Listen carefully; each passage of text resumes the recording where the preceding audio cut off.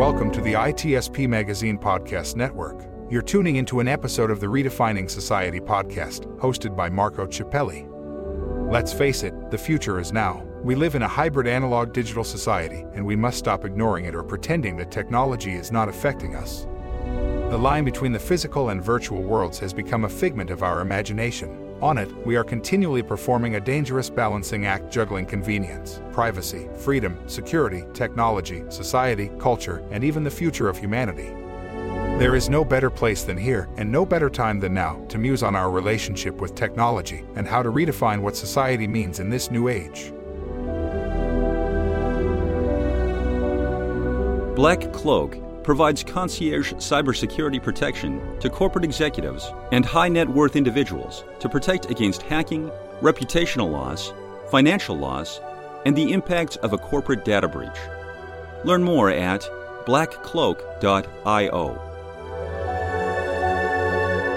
BugCrowd's award-winning platform combines actionable contextual intelligence with the skill and experience of the world's most elite hackers to help leading organizations identify and fix vulnerabilities, protect customers, and make the digitally connected world a safer place. Learn more at bugcrowd.com.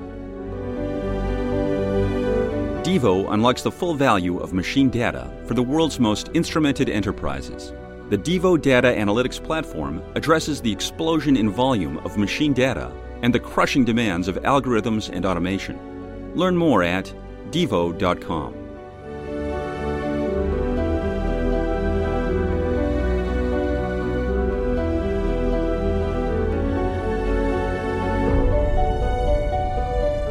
Hello, everybody. This is Redefining Society podcast with me, Marco Ciappelli, and this is one of the 3 series I've started so far, so I can get to talk about important topic with people that knows what they're talking about, but they have not enough time to have their own podcast. So I have recurring guests, and they're actually co-hosts with me, Allison and Maurice and Deborah, that I believe you probably know because you heard it on the first episode. And we brought a guest today that you're going to get to meet, and we're going to focus this conversation that is on one connected world, on the environment. And I heard it's kind of like a weird word that I'm using right now, so we'll discover if I'm allowed to say that or not. Anyway, I think it's going to be an interesting conversation where we connect everything we can think of in our planet, because everything is connected. And so let's connect with our co-host and guests today. Allison and Maurice, let's start with you. A quick introduction about who you are and your organization, and then make the ball go around. Certainly. Thanks, Marco. Of course. I am a nurse practitioner by trade. I am also a regulatory and medical affairs specialist. And I am co-founder and executive director for the High Alert Institute, which is a 501c3 not-for-profit in Central Florida that got its start dedicated in the education and support of disaster healthcare, and has since expanded into all areas of the One Health, One Nature framework, from aquatic animal rescue to environmental stewardship to artificial intelligence to space industry. And I'm Dr. Maurice Ramirez. I'm an emergency room physician, a disaster medicine specialist. I'm also co-founder of the Institute. We were founded after 9/11 to promote disaster healthcare and disaster security in healthcare. And as Allison said, we've expanded into all areas of that all hazards, one health, one nature environment. And our co-host is Deborah Thompson. Nice to see everybody. Deborah Thompson here. I am the founder and executive director of One Health Lessons. We're a nonprofit organization based in the DC area, in the Washington, DC area. and we educate about One Health. One Health, in case you missed that last episode or previous episodes, One Health is that connection between public health and the health of the environment, animals, and plants. And it also emphasizes the importance of working together across different disciplines, strengths, in order to protect communities at large. Passing the baton over to our other co-host today, Rod. Hi, I'm thrilled to be here. I'm Rod Schoonover. I'm CEO and founder of the Ecological Futures Group, which is devoted to analyzing and addressing and articulating the security implications of ecological change. I'm an adjunct professor at Georgetown University, where I teach climate science. For a decade, I served in the U.S. intelligence community, working on ecological disruption and climate change as components of national security and foreign policy. And once upon a time ago, I was a full professor at California Polytechnic University in San Luis Obispo. I am a complex systems physicist, so ready to nerd out with Deborah and the other guests on science. So. Well, I think it's going to be a great conversation. I'm tempted to just lay back on my chair and let you guys go. So I will probably do that. But I kind of said something at the beginning about the word environment, because we were kind of chatting before starting recording. And so I use it quite a bit. And I kind of smile and I get sad after I say that, because I love the environment, or anyway, whatever surrounds us, but kind of sad about thinking what's going on with it or what we're doing to it. So, but you said that you don't necessarily use that much, that word. So right. Why don't we start with that? Yeah, and it's not that there's anything wrong with the word environment. Who doesn't love the environment? But the community of which I used to work and still work on the outside of government in the security world, environment has a connotation of something that someone else does. That's the work of the EPA. That is the work of NOAA, the fisheries people. That is the work of someone else. It has nothing to do with my mission set, whether it's a general or an admiral or a secretary of state or defense. That's the historic externality that environment connotes. And I quite purposely quit using that while I was still in government and called myself, an ecological security analyst or whatever. For whatever reason, ecological doesn't have the same connotation yet. It's very quick when you study ecology. You understand the deep connectivities and feedbacks, which is well represented in our security apparatus, homeland security, national security, international security, human security. And so, the title is One Connected World. This is true in many domains. And so, I tend to think of myself as trying to think about the socio-ecological security issues that are accompanied by unprecedented change in all of the dimensions that you guys have mentioned and others. I think it's fascinating how a single word like that could be used in so many different environments, and it has more weight in some environments than other places. I'll say it like that. Say, for instance, with One Health lessons, when we teach children as young as 6 years old about the environment, and it's a really long word. We ask, what is the environment? And then some people will say, the forest. Well, what's your environment in the classroom? I say it's your surroundings. So it's really fascinating to see what works and what doesn't work in different places when we're all trying to reach the same goal. Yeah, Deborah, you're exactly on point. We're involved in a project right now looking at environmental, social, and genetic determinants of health. And that's an area of great interest in another department in government, Health and Human Services, right now, looking at what are the environmental impacts on healthcare spending, and therefore healthcare policy. And earlier this year, there was a very condemning report reviewing the progress of that documentation, looking at all of the data, looking at many of the databases that we have, from census to NOAA, as you mentioned, to NASA data, to some declassified intelligence data. And unfortunately, Health and Human Services, and no indictment of them, but healthcare industry as a whole, has chosen to take a sociologic approach to dealing with social determinants of health. They ask the patient, well, what's the murder rate in your community? And then try and correlate that to traumatic death or to incidents of heart attack. And the results is, as a complex system physicist, Rod, I'm sure you can recognize instantly, the resulting data turned out to be tenuous at best, 95% inaccuracy rate.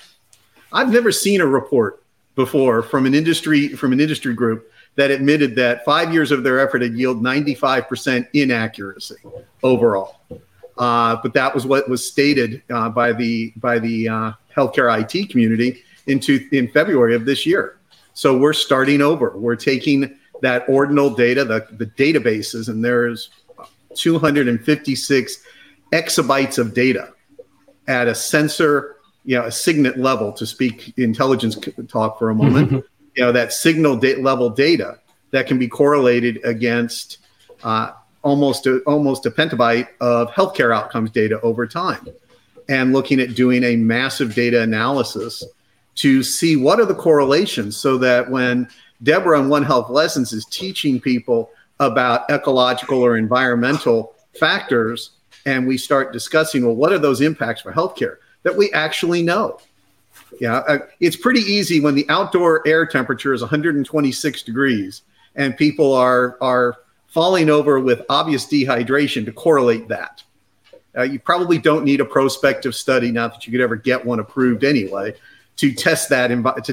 And we have industrial environments that have proven that correlation of environmental heat and heat exhaustion and heat stroke.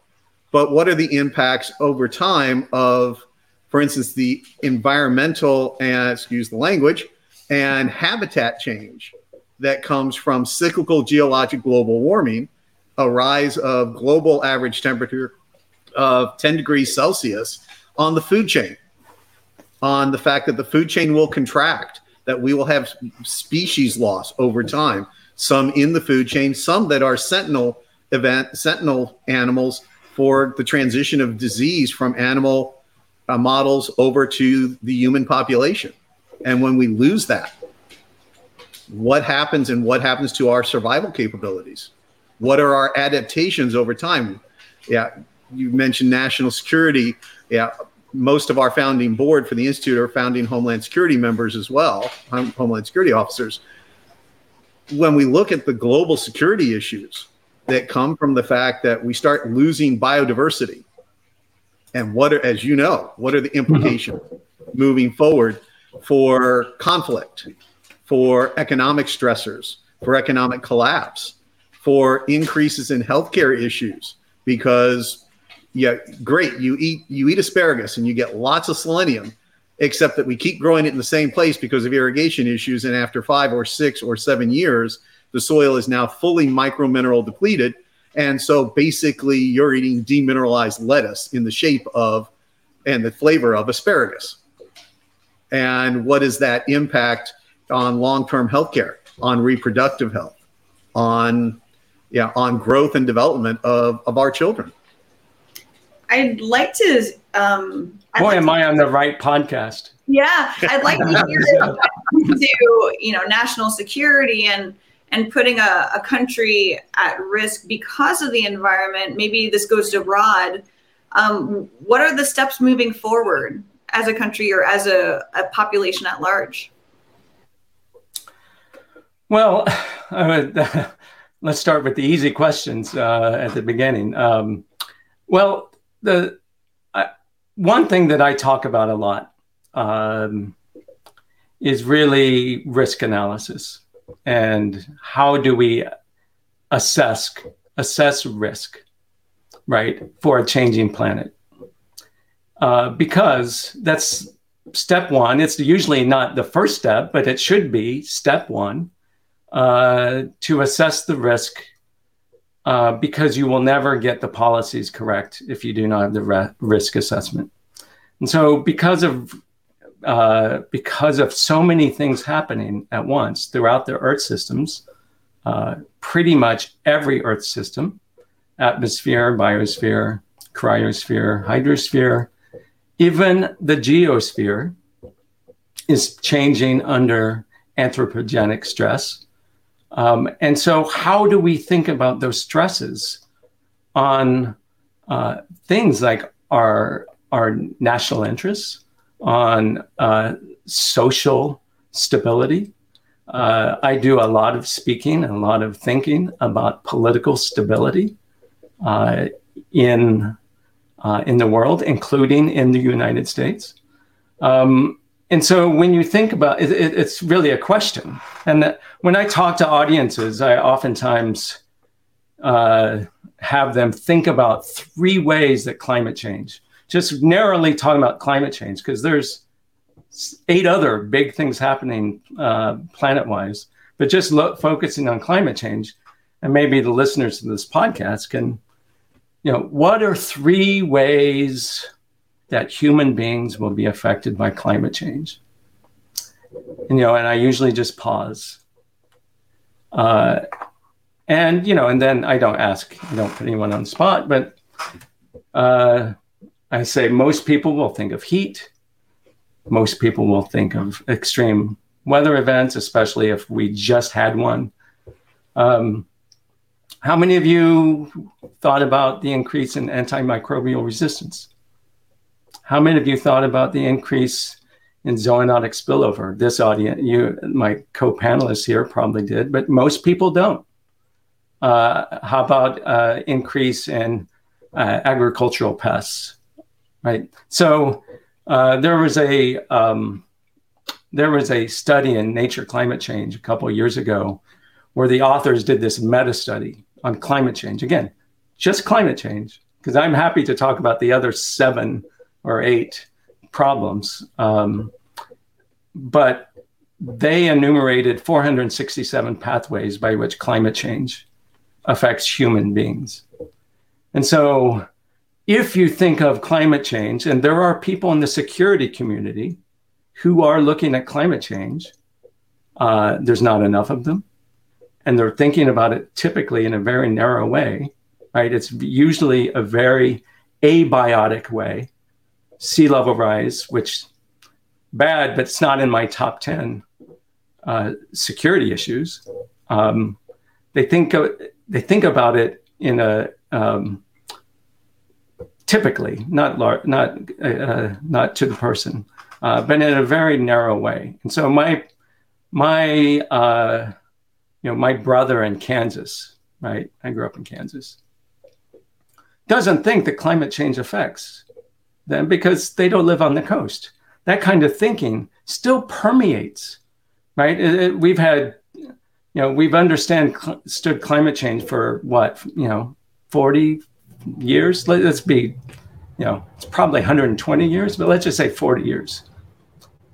You can almost excuse these people because for decades it was only discussed in terms of sea level rise and storms and heat, and not the other ways. And so I think one way to shift the conversation and shift more people into action is to understand that this is not external. This is in everyone's mission set, right? It is in the military's interest and the intelligence community's interest, in addition to all of those environmental agencies and science agencies that we talked about. So that's my take on it, trying to shift the conversation so that presidents of whatever country can legitimately address these in saving their own skins. So, and Rod, to your point, it's not just the presidents of countries, but the presidents of companies. Mm-hmm. This is one of those places where a small percentage of companies are beginning to understand the importance of environment governance or social and governance policies, and a few investment groups. But the vast majority still think, oh, climate change. Well, I don't burn coal. I don't make plastic.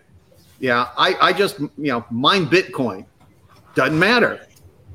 And yet I came up in the IT community before medicine. So I remember when we had to keep computer rooms below 68 degrees or the systems failed. Okay. Well, now they're more heat tolerant. They can handle 130 degrees, 150 internal, chip temperature 170. But that's all relative to a room temperature that's somewhere around 78 to 80, which if you're pushing against an outdoor temperature of 100 degrees, isn't that big a gradient.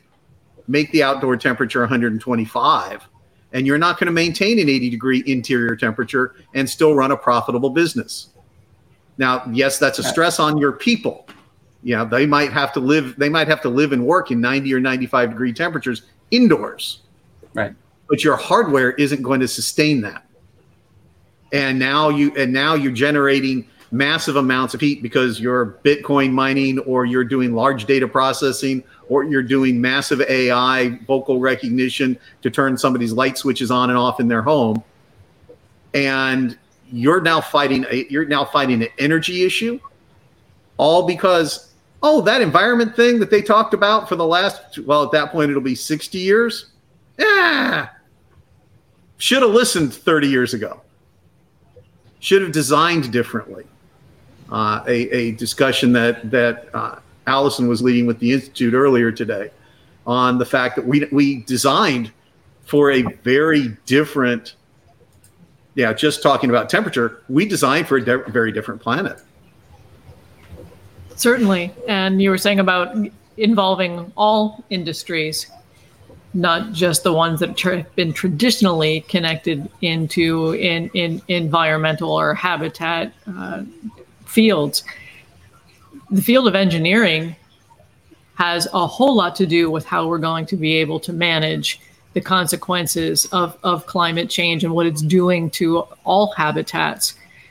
The infrastructures that we have, whether you're talking about roads, bridges, dams, power companies, all of those buildings, streets, schools, they've all been engineered, and the failure modes that have been considered didn't, for the most part, have not involved issues of climate change.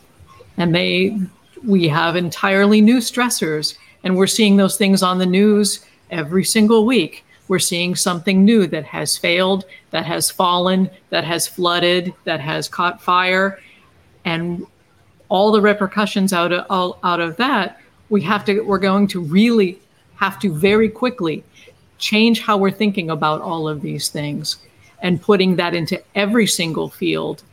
It's the whole thing behind One Health, One Nature, One Lessons, all hazards. Everything is connected. Everyone is connected, whether you're plant, animal, person, or habitat. There is nothing that can be left out of that fabric that Rod was speaking of. It's interesting. Before starting this recording, we were thinking, well, are we going to go doom and gloom? Or are we going to bump it up to think about solutions and things like that? And we're like, well, let's just see how this conversation goes and we'll go from there. But okay, we all know where we are sitting in 2023, right? Something that actually earlier today, I was having a lot of conversations about trying to identify the gaps in our knowledge throughout all of the health sectors and then work on mitigating those gaps and working together across all of the health sectors to promote education in what's known as planetary health within the medical field. So what was interesting is that there was a 2020 study that was discussed out of IFMSA. IFMSA means the International Federation of Medical Students Association. It was looking at medical schools in 112 countries. And what they found, going back to what Rod was talking about with climate change and such, with this study, remember, 112 countries, medical schools in 112 countries found that only 15% of medical schools actually actively talked about climate change. Isn't that just mind-blowing? That was in 2020. Let's see if there's any progress in 2023. So now moving forward, there are going to be a lot of different global associations scattered all throughout the health sector. I'm talking veterinary health. I'm talking about human health and public health, global health. We're trying to see all at the same time, where are the gaps in our knowledge, in our teaching, in order to meet the needs of a changing, not environment, a changing world, a changing planet. So that's the path forward. We have to, number one, be humble and know where our gaps are in knowledge. And number two, fix those gaps and learn from each other moving forward. So silver lining, at least there's progress in this area. I have a question. First of all, I'm fascinated and really like taking notes here for all ideas for other show. But so when complexity become overwhelming for the everyday person, like, it's not my problem, it's not my industry, it's not this, it's not that. Many people just give up. Like, we're done. It's too late.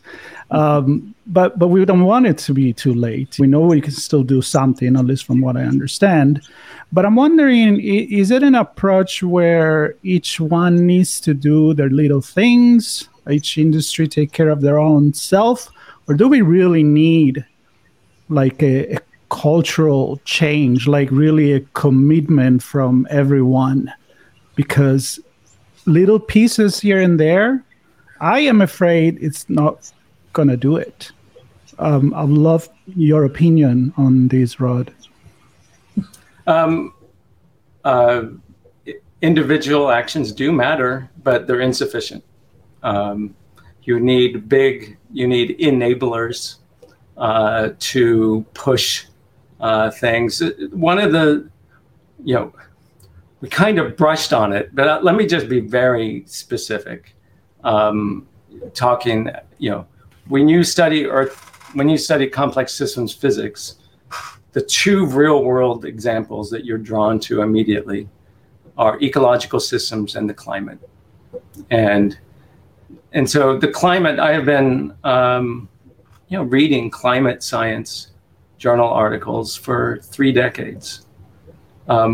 It's clear that the planet that we live on is not the planet on which infrastructure, social infrastructure, values, education, all the things that we built in the 20th century, that planet doesn't exist anymore. Right? It's a planet of the past. And that's going to be true independent of whether we recognize it or not.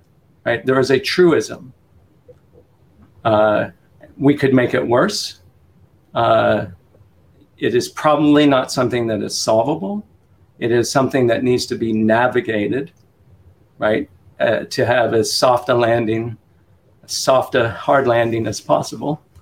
And so I find myself in a weird position because I understand the argument that if you paint a picture that's too bleak, that disincentivizes people from action. I get that. I think maybe a little bit more worried about the sleepwalkers who think that there's a silver bullet around the corner and we can just keep going on. We can pay attention. We can just do business as usual without recognizing that the planet we're on is different. And so the community that I work with, the security community, are sleepwalking. So I think that, and others probably are much better at scientific messaging and communications than I am. But I suspect that the arguments are a little bit different, depending on the communities that you're trying to get action out of. But we have really difficult times ahead that will be made worse if we don't have some fundamental changes in decision making. And it's not that we don't understand the problem. I mean, in the security world, we would love to be able to know what China and Russia are doing 20 years from now. We would love that. But we can't do that because it's not modelable. But we know that in a number of our Earth systems, we know basically the trajectory. So we have that, but we have, as you guys know, we have other things keeping us from making decisions. I can never get very far in a discussion about national security without talking about disinformation, which I see as a crucial national security issue. Anything that, especially when it's funded and used by outside actors to divide and to keep countries from or communities from solving the problems, these are security issues.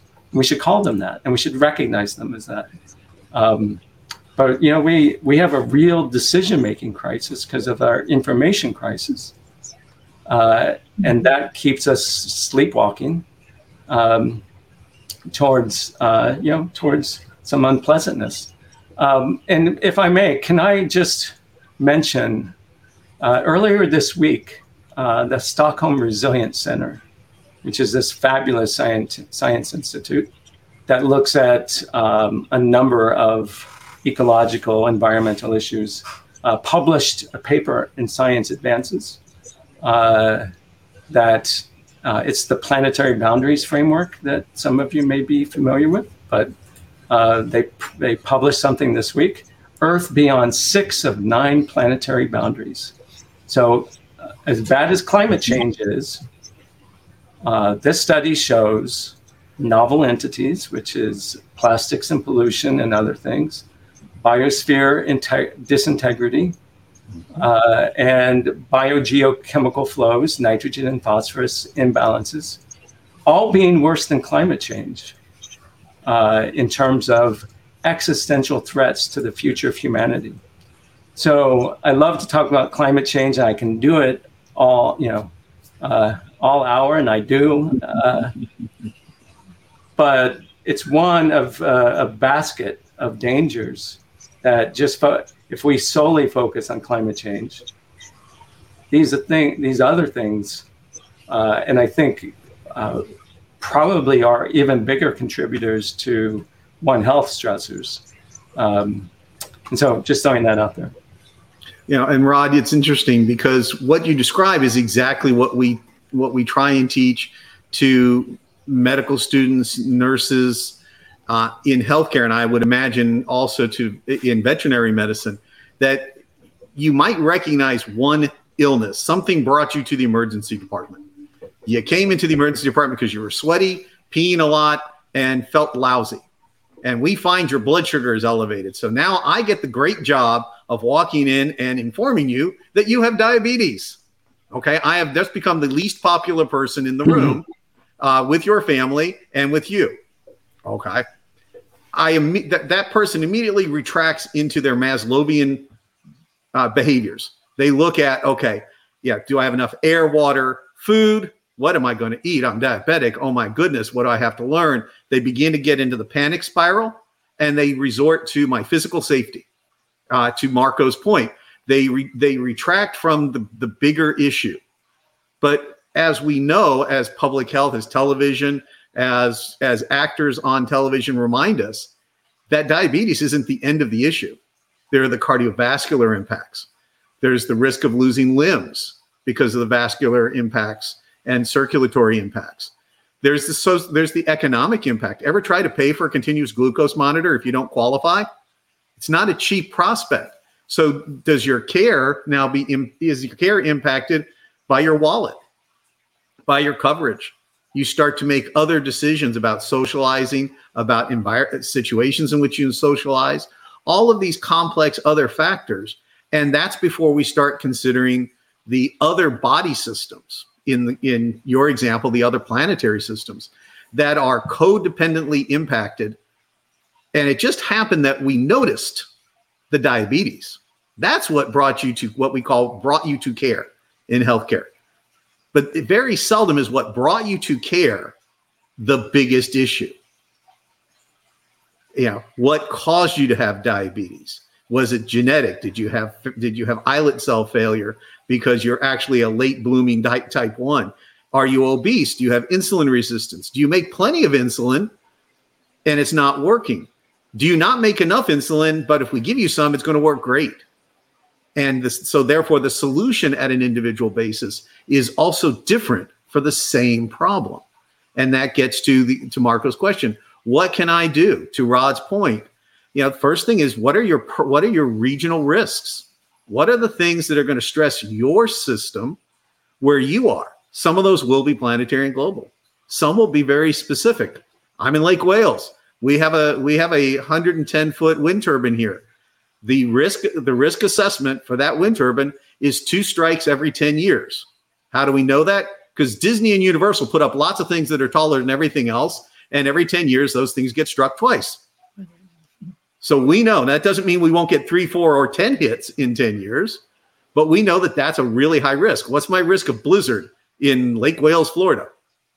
Really low, but not zero. It snowed here. It has snowed here twice in the last 3 decades. Not enough to be anything too significant, but not enough to make it zero. You would think, being in Central Florida, we deliberately are at the intersection of most of the named storms that cross the peninsula of the state, because we test equipment here. You would think that would be our highest risk, and it's way down at number 5. Because there are other risks that deal with infrastructure. Yes, Deborah. About existential crises and problems that you just can't see, right? You were talking about diabetes. Rod was talking about climate change. And Marco and I, what was this, months ago, we were talking about how to communicate about really complicated science to people who just don't see it right in front of them. It's exceptionally difficult. So we have to personalize the message. If we don't have photographic evidence or even better video, we have to personalize and humanize the message so that it can become more relatable. Not only that, but the message, now I come from my advertising background, it cannot be the same depending on the target that you have. So there is not a unique message that is going to work for everyone.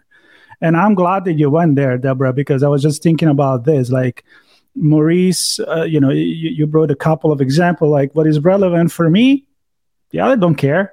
What is relevant for the other, maybe I don't care. So then when we know that there is a problem, well, there is a ton of problem connected all together. And we probably, I'm assuming, we have the technology and the resources to at least slow it down, maybe while we bring better technology. It's kind of like, let's buy ourselves time.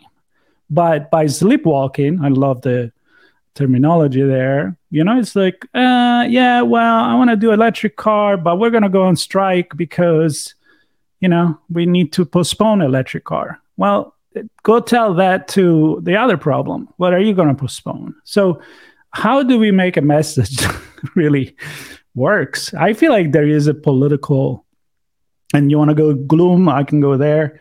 I think there is a political lack of interest and action into really wanting to do something, like preserving something now versus the big problem that will come. And that's like, well, that will be me in 100 years from now, which is probably not my problem. So I think one characteristic of a person, a community, or a country that is overwhelmed is it stops, he or she or the country stops planning strategically and just goes into reactivity mode. And this is where we are. We are just answering the inbox, reacting. It's very difficult to address complex systems holistically in that mode, right? And so the soft landing that we might have, been able to have right after the 1992 Rio Convention, if we got, serious, that's not a possible future. So all of that gloom, let me also put a spin on this. And it turns out it's something I actually believe. There are a few times that humanity gets a chance to correct some very deep-seated wrong, some deep-seated injustice. We're living in it. This summer, just to take one piece of it, this summer I had the opportunity to visit San Francisco, Portland, Seattle, and here in my home city of Washington, D.C., my new home city. We have a terrible unhoused problem. To a point, we have just factored it in. An unhoused problem, a homelessness problem, is a future, and maybe not distant future, humanitarian crisis. And that's just one piece of it. There's just so much inequity, so much injustice. But the planetary crisis, and I think we should accept that word. It's not rhetoric. It is a crisis. It is a social, ecological crisis. And then you can put the question, are people around us, industries, businesses, institutions, governments, acting like it's a crisis, or are they acting incrementally? Right? Because there's a lot of good happening. But, in physics, you learn speed and direction are both important. The direction is not enough, right? You have to have the speed. And so the speed of change has to match the speed of change that the risk landscape is presenting. And so, if we could address somehow, and I don't have good answers on how to address the information crisis, I do think I see ways that our democratic crisis, democracy crisis, can be strengthened and can be offset. But you can't get to meaningful Earth system action without some of those. We've seen how much disinformation skews everything. We basically have, in the United States, one branch of government that does not work because of, I think, largely because of our information epidemic, information, whatever, crisis. And so, I don't know. I tried to go positive, and then I took a turn again.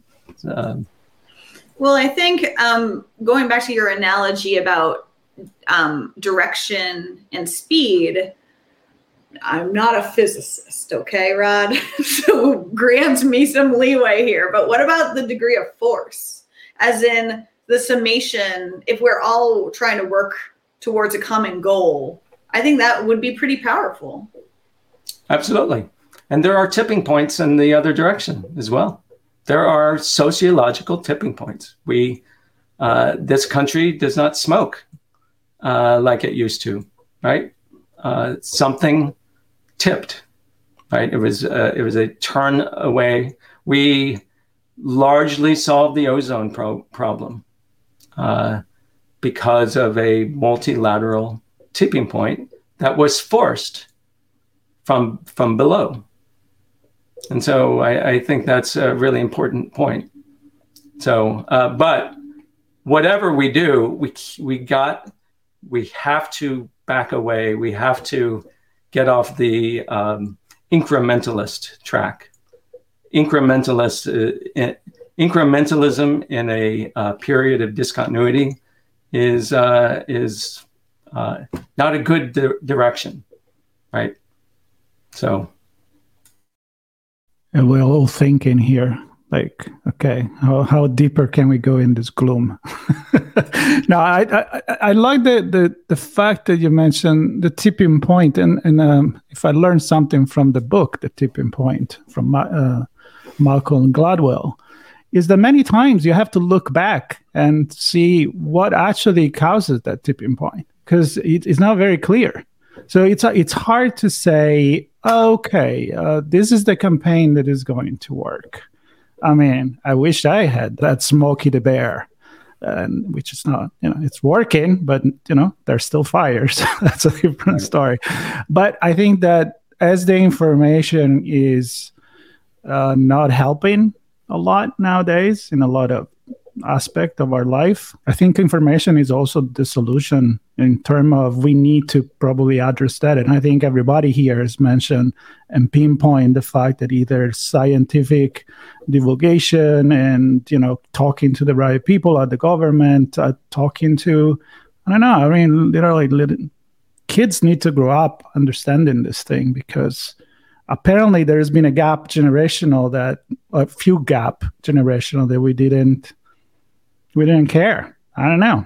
It's kind of weird. We need to care. I mean, caring is important. Caring is my 5.5-year-old daughter makes the caring is bearing, and will make a bear. Caring. So the thing is, knowledge in and of itself is only partially useful. It's only good to the point it leads to decisions, right? And so while and I think we pretty much understand the problem, IPCC assessment report 6 didn't sharpen that much more from 5 and 4 and 3 and 2, right? We know we're getting into the fine tuning of our understanding. But since the very first report, and arguably before that, there was a compelling enough case for climate action that George Herbert Walker Bush spearheaded the Rio Convention in 1992 to deal with biodiversity loss, to deal with climate change. And so, that kind of decision making, right, is something that is sorely needed now, right? And so there comes a point when data without methodology and information without decision falls far short of the problem. Yep, for sure. I think we could keep talking, but we're going to call it off. I hope we can contribute to some people that listen to this, that now they're thinking a little bit more about it. But I do agree with Rod, thinking is good, but action is, it's a lot better. So I think we would like to have you back if you want to. Absolutely. It's certainly not a conversation, as many of the conversation we have lately, that 45 minutes or half an hour, it's certainly not enough. I wish we could resolve a problem with that, and we don't have the intention to resolve the problem. We want just to talk about it and make people think.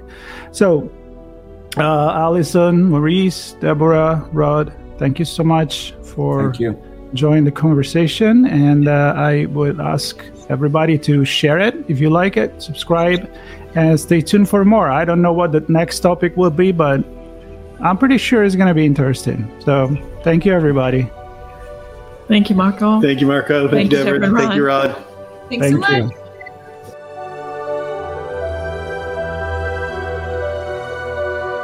Devo unlocks the full value of machine data for the world's most instrumented enterprises. The Devo Data Analytics Platform addresses the explosion in volume of machine data and the crushing demands of algorithms and automation. Learn more at devo.com.